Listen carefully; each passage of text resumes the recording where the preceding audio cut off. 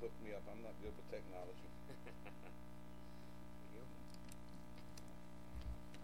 I thank the church for having me here. It is an honor. Told some last time I preached at a Bible conference here, Joe Wilson was here, Don Pennington was here, Milburn Cockrell was here, and I could go on and on. Harry Balmer was here. I believe Oscar Mink was here, and I could go on and on. They are now in the presence of God.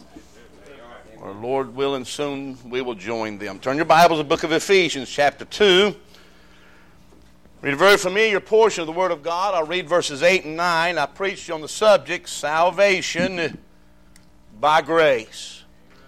I stand here today as nothing more than a sinner who was saved by the marvelous, sovereign, amazing grace of God. I did not deserve it, I did not earn it, and I did not even desire it to. And yet God still extended His grace to me in salvation. Verse 8, for by grace are you saved through faith, and that not of yourselves, it is a gift of God, not of works, lest any man should boast. And if salvation is not totally by grace, then men have a right to boast. If God did His part and I did my part, I have a right to boast. And according to Arminianism, I did the major part because I let God save me. But my friends, God saved me in spite of myself. The sovereign grace of God is a distinguishing doctrine of Landmark Sovereign Grace Missionary Baptist. And I recognize there are a multitude of denominations. There are a multitude of those who call themselves Baptists, and they would say they believe salvation by grace, but they are far from it. They do not understand grace as portrayed in the Word of God. Now, the acronym for grace we often hear is God's riches at Christ's expense. And that's not a bad thing, but that's not all there is to the grace of God. And I want us to be reminded that it costs the whole Godhead grace to save sinners such as we are. Indeed, the biblical emphasis is upon the work of the Lamb of God. Let us never forget the grace of God the Father in sending His Son and choosing us unto salvation that we might have everlasting life. I thought about the songs that we sing about grace. Amazing grace, how sweet the sound that saved a wretch like me. Amazing because of who gives it, amazing because of who it is given to, and amazing because of what it does. I thought about the song, Grace That Is Greater Than All of My Sins. I had a lot of them. I still have a lot of sins, but all my sins were covered by the grace of God. And not only is His grace sufficient for me, but for all the elect of God. All of us here who know Christ, His grace was sufficient. And then we sing, just a sinner, saved by grace. So three things I want to notice. I want to notice salvation by grace is necessary.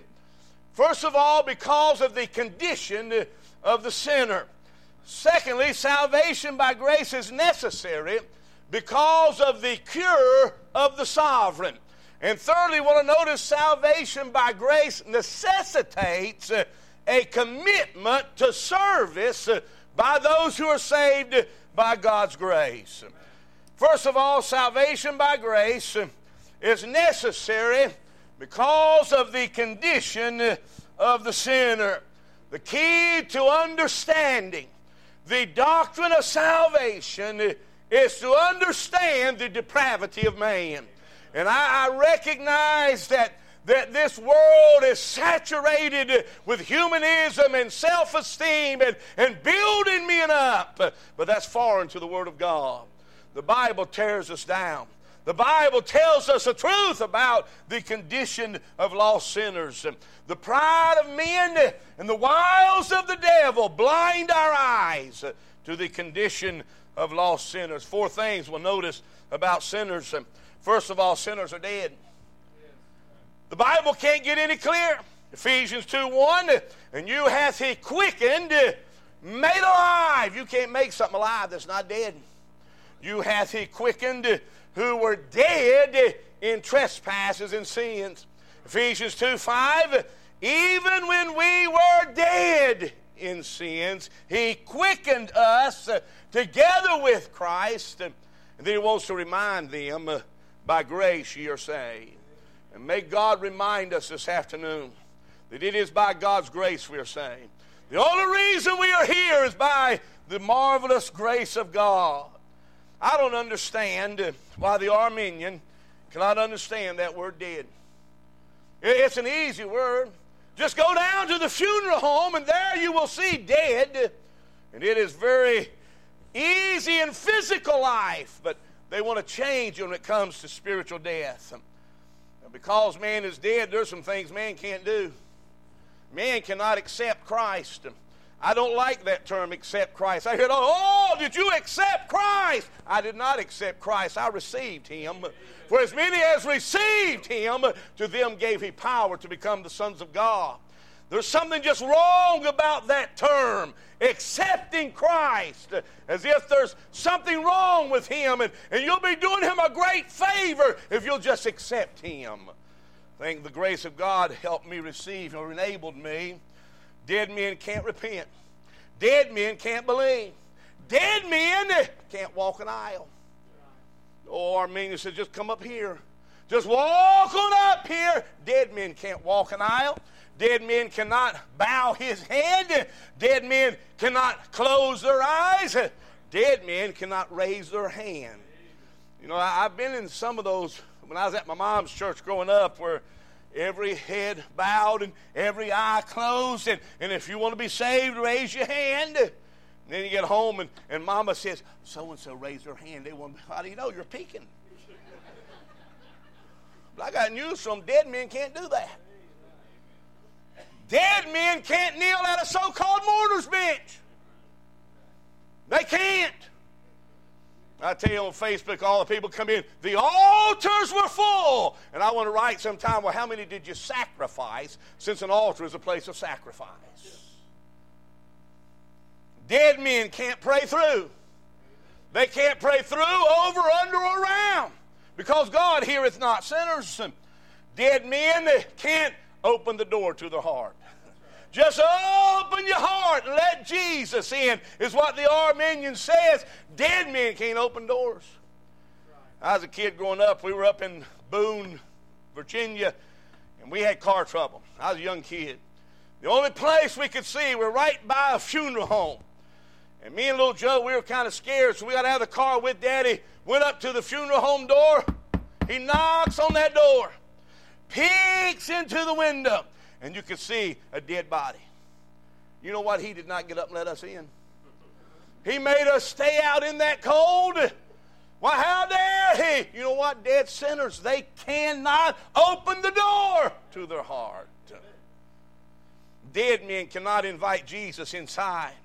Dead men cannot desire to be saved. Dead men can't love Christ.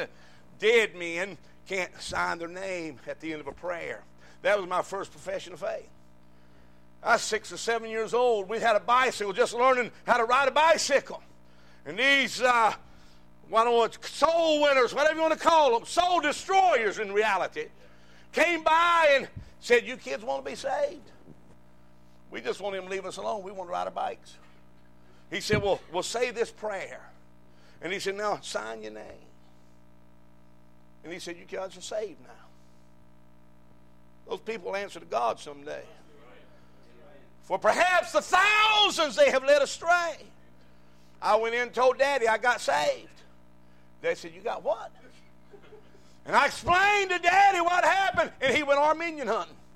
He left the house. He wanted to find those men, because dead men can't sign a prayer. Dead men can't hold on, let go, or anything else. There is no way that dead men can do. They cannot please God. Old guy told me not long ago, he said, Sam, I'm going to explain salvation to you so you understand it.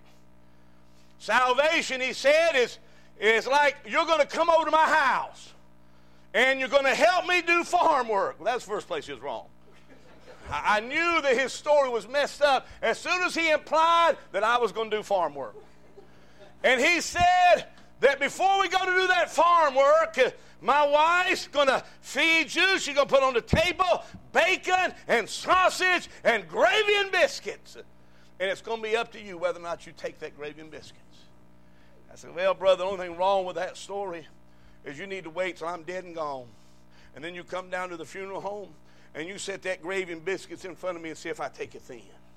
Dead men do absolutely nothing. Secondly, sinners are not just dead, they're depraved. That word depraved means crooked or bent. You know, we used to try to bend things when we were strong. Now I have trouble bending the straw. You know, get it in there, but bent. And by bent, it means that you are determined to take a course of action. And sinners are determined to sin. They are bent on sin. It is the main desire of their life. And we are not sinners because we sin. We sin because we're sinners. That is our very nature. And then thirdly, sinners are dark. They love darkness rather than light. I'll tell you, we live in a dark world. The Bible tells us in the days of Noah that their thoughts were evil continually. They still are. You tell me something. What kind of a mind plots to fly jets into a building and destroy or kill thousands? A dark mind. A mind like Sam Wilson has. What kind of a dark mind enters into Sandy Hook School, elementary school, and opens fire, killing children, my grandchildren's age? A dark mind. What kind of a mind enters into a theater or a church and just starts shooting and killing? And I used to say innocent people. I'm going to tell you something. There's no innocent people in this world. We're all guilty. What kind of mind? Depraved, dark mind. But I want you to know something. It's the same mind that dwells inside of every one of us. And it is only the restraining hand of God that didn't make us one of them. And we need to understand why. That's grace. And then fourthly, sinners are doomed because of their sins. Oh, if you're here and lost, let me explain to you, you're doomed. Apart from the sovereign grace of God, you need to realize that your destiny is not just physical death, but the second death. And you will spend all eternity in the flames of hell experiencing the wrath of the Lion of Judah. Oh, come believe in the Lamb of God. Don't face that Lion of Judah. Don't face the wrath of that God. Where there is outer darkness and unquenchable thirst. Recently, I went to visit a man that had been going to our church several years. I hope he was saved. He was dying. And I sat with him, and all he did was drink one bottle of water after another, trying to unquench the thirst as life was leaving his body. And all I could think about, and I asked him, Al, you sure you're saved? Was if he died and went to hell, he'll never have another sip of water. And that thirst will be eternally. The pain and the torments, the gnawing of the teeth, the weeping and wailing, the bottomless pit, the horribleness of hell that words cannot describe because we are a sinner. Secondly, let us notice that the salvation by grace is not just because of our condition, but because of the cure of the sovereign. And I'm going to tell you something. If salvation is not by grace, God's not sovereign. I tell you, these people who talk about God being omnipotent and God being sovereign, and yet they play their games and gimmicks with the souls of men. They don't understand omnipotence or sovereignty. Amen. I am so thankful that by God's grace there is a cure. There is a cure for those dead, depraved, dark, doomed sinners. I am thankful that salvation was not left up to me. Thankful that I did not have to contribute because I had nothing to offer. Nothing to offer. We are saved by grace, first of all, because of the charity of God. Because God loved me. That's an amazing thought. That God would love me. Now, some of us older preachers, I used to be one of the young preachers, some of us older preachers, we'll remember a brother named A.E. Massey. And A.E. Massey loved to sing, when he reached way down for me. I'm sorry, that was Gene Hensley. A. Matthews used to sing, why did he love me so? Why did he? Why would God love such sinners as we are? He loved us when we did not deserve it. He loved us from everlasting until everlasting. Never a time when I was not an object of God's love. When he was up in heaven, before he came to this earth, he loved me. When he was in the womb of a virgin, he loved me. When he came out of the womb of that virgin, he still loved me. When he walked on the face of this earth, he loved Sam Wilson. And when he was on the cross, I was on his mind. And in the grave, he loved me. And in resurrection, he loved me. And right now, sitting at the right hand of God the Father, Jesus Christ loves me. That's grace. Oh, that's amazing grace that he loved me. Secondly, we're not just saved by grace because of the charity of God. We're saved by grace because of the choice of God. Why would people dislike the doctrine of election? Because they don't understand the doctrine of election. How many of us have not heard that doctrine of election, that sends people to hell? Doesn't send a single person to hell. Sin sends people to hell. They don't go to hell because they are not elect. They go to hell because they are sinners. And how all we who are saved. And I'll tell you, if God has revealed to you the truth that you were chosen in Christ, you ought to love him more than those who think they chose Christ. Special. Jesus said, "Ye have not chosen me, but I've chosen you." Now I want to ask the question. If Jesus wanted to make it clear that he did the choosing and not man, how could he have said it better than that? I mean, I may not be a genius in language. I may not be well-schooled in etymology. I may not be the best in the world with words. But I don't know how he could have made it any more clear than saying, you didn't choose me, I chose you.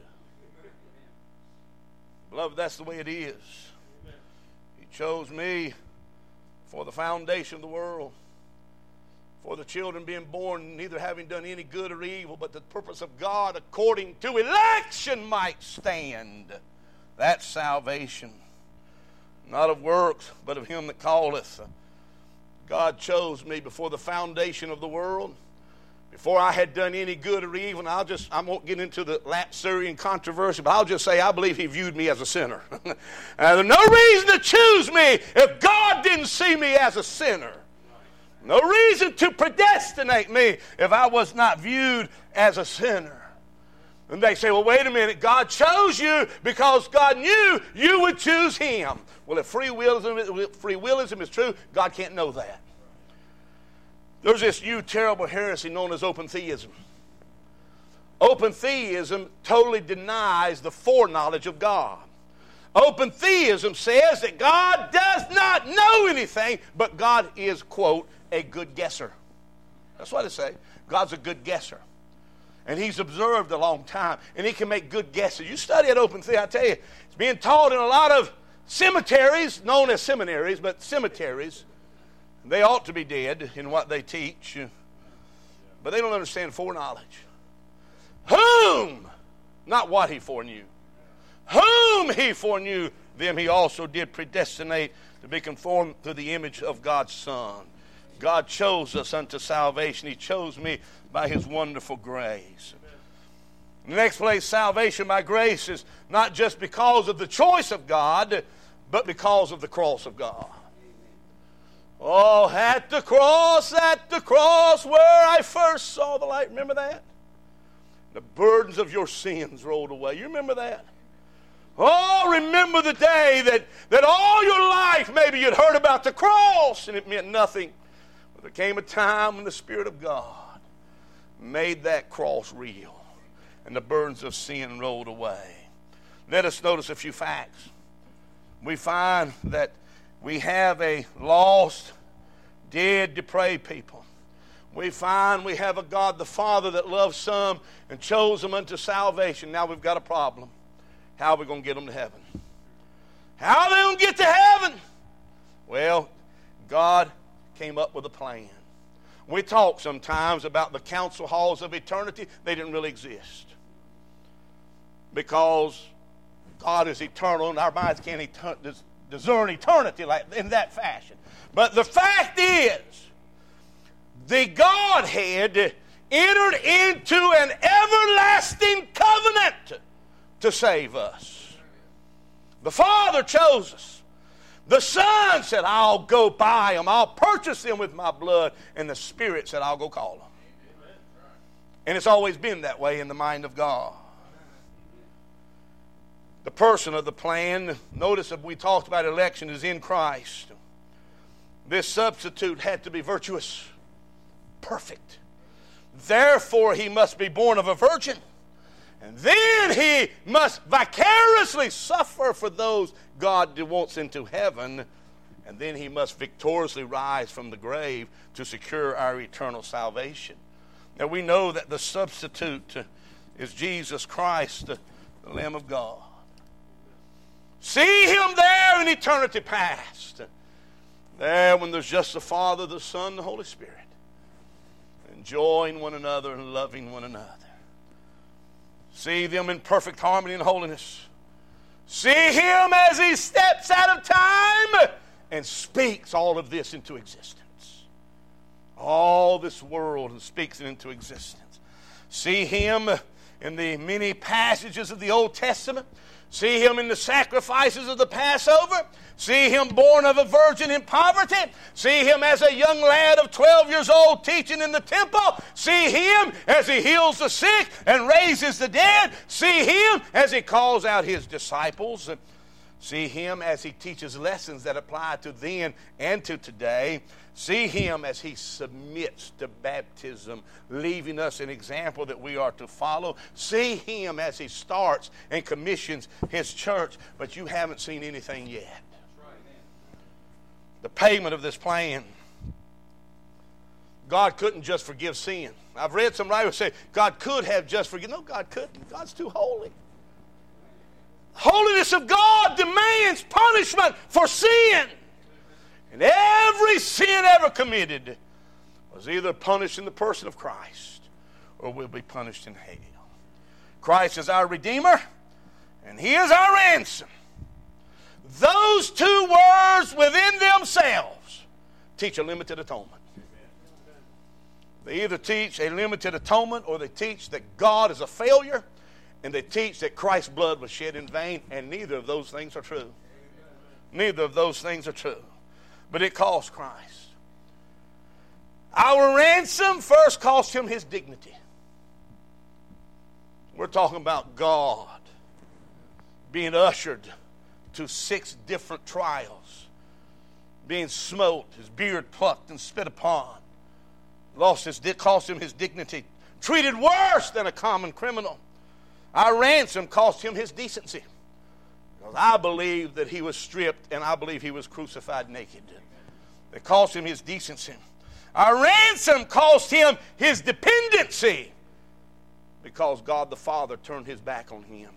Because our sins were upon him. Our ransom cost him our depravity.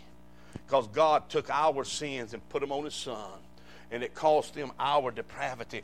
Our ransom cost him death. God died that we might live. Jesus, the Lamb of God, died. And our ransom, the redeeming price, meant our redemption.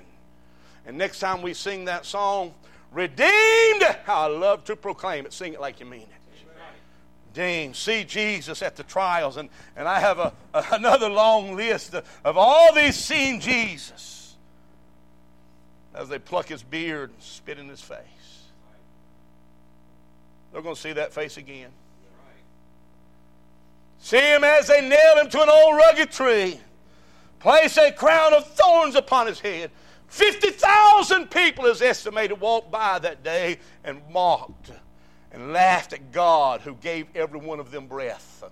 They'll see him again too. See them as they strip off his garments and gamble for them. See him as the Lamb of God. I love that song, I thirst. He said, I thirst. He who made the rivers.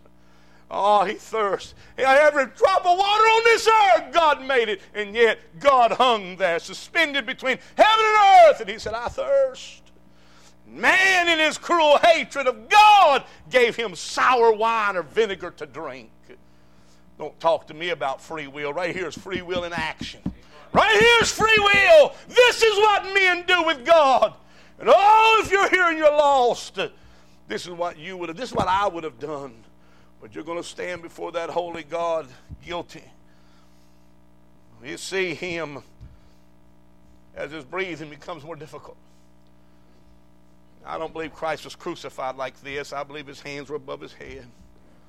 See him as he grows weaker, no longer able to sustain himself, until eventually they strangle to death. They're choked to death, so to speak. See him as his breath becomes difficult and as life begins to drain from his body. Hear him as he cries out to the Father, why hast thou forsaken me? But the worst is yet to come.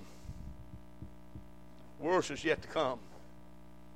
Because now, once Jesus yields up the ghost, God turns out the lights and he sends his son to hell. Listen, I don't want to slight any of the physical sufferings of Christ. I never will. But what saved my soul was what God did to his son in hell. I want you to understand something. It's not the physical sufferings that redeem me. They're part of it. What does the Bible say? Isaiah 53:10, when thou shalt make his soul an offering for sin. The Bible in Isaiah 53:11, he shall see the travail of his soul. And praise God, he's going to be satisfied. All those to whom Christ died, they'll be there. One day when all of God's children are gathered up around the throne, and maybe we're going to sing of the amazing grace of God. Somebody said, where's Sam Wilson? Don't worry, he's there. He's there because God travailed for my soul. We notice thirdly, salvation by, or fourthly, by grace because of the call of God. There is an effectual call. There's a general call. I recognize that. I'm just going to have to rush through this. I want you to know, it wasn't the preacher that saved my soul. It was God using the preacher. I'm not a hard shell. I know that it pleased God by the foolishness of preaching to save those who believe. And I know that I am begotten by the gospel. And that should make us more diligent in giving the gospel to those who are lost without Christ. The Holy Spirit of God brought me under conviction, showed me I was lost, granted to me, he made me hungry and thirsty. I didn't care. I love the world. I loved athletics. I still maybe love them too much. I love sports. But they don't mean as much to me as they used to. God gave me a new love. And that's love for God. He gave me the gift of repentance and the gift of faith. And he took away all my fears and he replaced them with peace that passeth understanding. Well, we find the charity of God, the choice of God, the cross of God, and the call of God. Where's man's part? Where's man's part? We're the recipient. Oh, we are the recipient. Now, let me move to my last point and just mention things, and my time will be up in a couple of minutes. Salvation by grace causes commitment to service. I don't know how many of you heard of John Jasper. John Jasper was an old black preacher years and years ago. He wasn't even allowed to preach unless white people gave him permission. There came a time when the white Passion Town would close their church down or have early service so they could go hear John Jasper. Now, don't think I'm mocking anyone, but I loved reading this. Someone was talking to him about saved. And John Jasper said, saved? And he said, if you still is what you was, you ain't. Now, you think about that. That's right. If you still is what you was, you ain't. Salvation brings about a change in people's life. It brings about a commitment to service. What is a commitment? A commitment is a promise to do or give, defined by its synonyms: devotedness, faithfulness, allegiance, loyalty, dedication, steadfastness, constancy. Well, since I'm saved by grace of God, don't I owe that to God? Let me just mention my last 4 points. Involved in this commitment, there should be charity. Love the Lord thy God Love Him. He saved me by grace. I can't love Him too much. Love Him more than my hobbies, and love Him more than anything, my family, love Him more than anything else in this world. Commitment to loving one another. And then there should be commitment to the church. I don't have any confidence in people who say they're saved and don't go to church. I just don't have confidence in them. And I believe a landmark sovereign grace. I make no apology for being a landmark sovereign grace missionary Baptist. I'll just move on. Thirdly, there must be commitment to conduct, how we behave ourselves, be righteous. And lastly, there must be a commitment to character. Character. Display the characteristics of a Christian. Be the Beatitudes as they relate to us. May God bless you. Salvation is by grace. May we sing it and thank God for it.